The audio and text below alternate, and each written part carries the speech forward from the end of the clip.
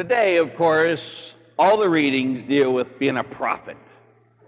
We talk about Jeremiah in the Old Testament, and they tried to kill him. We talk about Jesus in the New Testament, both in the letter to the Hebrews and in the Gospel today, when he says, I have come to set a fire. And if there's ever a need for a fire.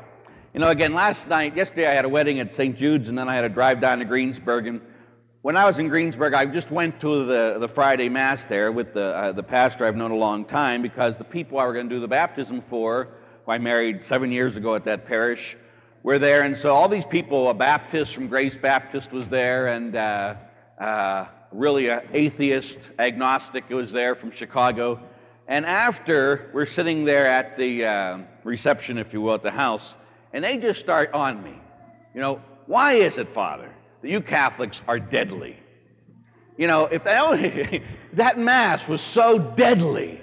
And I says, I know, it's amazing we have anybody to tell you the truth. If that's what I had to go through. But see, Jesus came to sit there and set a fire on the earth. And the fire has to begin in the churches. In the Catholic Church, first of all, and it has to be started with us.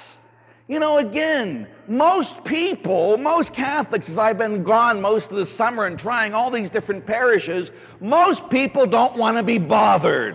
Just let me do my thing, Father. Let me be a cultural Catholic. Let me show up, put my time in, and walk out, and don't bother me. That's why they're dead. They go through the motions. And so what Jesus Christ come to do, he says, listen, I've come to set a fire, but I'm going to start the fire in you. And so each of us, by virtue of our baptism, we're baptized a prophet. And a prophet is much more than what we just have here every week, that my children, I love you. It's listen, get off your butt and start doing stuff because people are dying around you. That's prophecy.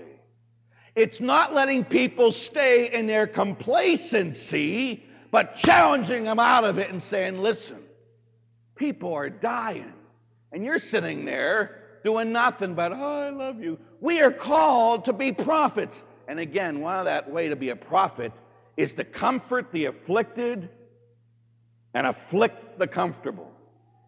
We're called to sit there and make people a little uneasy with us. Jesus said that uneasiness will be so real that father will be against son, son against father, mother against daughter, because isn't it true when someone finally takes fire? Like, for instance, I'm in charge of tech, spiritual director for tech.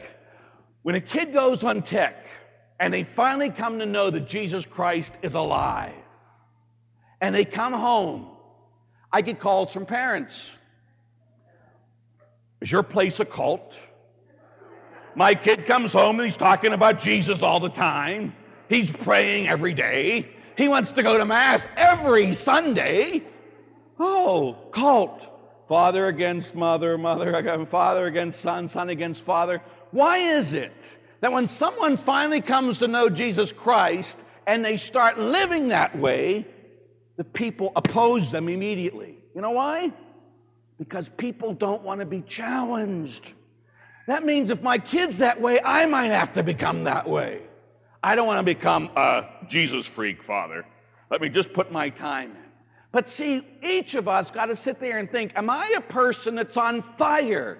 Do I cause, just by my living my Christianity, the reality of who I belong to? Does everybody know at work, where you work, that you're a Catholic? If someone was to say, hey, what religion are they? Could they easily say about you, oh, he's a Catholic or she's a Catholic? Instantly, not in your face, boom. Or is it very private to you? Hey, me and my relationship with Jesus is very private. It darn well better not be. Better be personal, but not private. And so when we do that and someone knows, it's always funny again. I'm pretty in your face because I'm a priest, I guess, and I wear my clerics a lot. Last Wednesday I didn't, and I heard about it. But I'm wherever I am. If I walk into a crew and there I am in my full collar, everybody, it causes friction. Oh, I just can't be the way I'm supposed to be now, they say. I say, no, no, no, no, no. You're called to be the way Jesus wants you to be no matter where you are. And if I'm going to cause you problems just by me being there, then there's a problem with the way you're living. What we are called as prophets to do is speak the truth in love, not in condemnation. But that means our very presence should be a challenge to other people. The very presence, the very life I live should be a challenge to other people. To not let them stay in their complacency. When Jesus says, I've come to set that fire, is that fire inside of me and you? You know, listen to the Hebrews, and listen, let's go to the book of Hebrews today. This was the second reading, chapter 12. I love Hebrews chapter 12. This is when it talks about the discipline. We don't get into it. It's the next line in today's, if you listen to today's reading. But it says in the beginning, 12, chapter 1, those who have Pew Bibles, 1337, page 1337. It says, therefore, since we are surrounded by a great cloud of witnesses, who is that great cloud of witnesses? The saints who have gone before us. Now, you do realize, I don't think I've ever read a biography of a saint who hasn't had problems, right? Every saint was persecuted. And they were normally persecuted not by the world, but by who? The church, yeah. Because when people are saints and trying to get other people to be alive, the people that are mediocre are going, oh no, we got to get rid of this one. Not because I don't want to be challenged. I don't want to be called to be holy. I just want to put my time in and go to heaven. Don't tell me to live Christianity 24 hours a day, 7 days a week. I'll become a nut. Let's hope. Then it says, so let us rid ourselves of every burden of sin that clings to us and persevere in running the race that lies before us.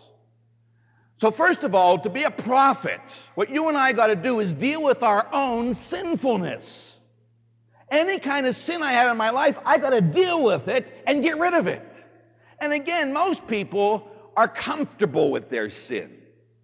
You know, this is the way I am, or, you know, and again, I can't believe sometimes I talk to people that say, I can keep sinning because, you know, Jesus died for me, and I'm just a redeemed sinner, so I'm going to keep on sinning. Well, that's not what the Word of God says. The Word of God says, get rid of all sin in your life. That's what the Word of God says.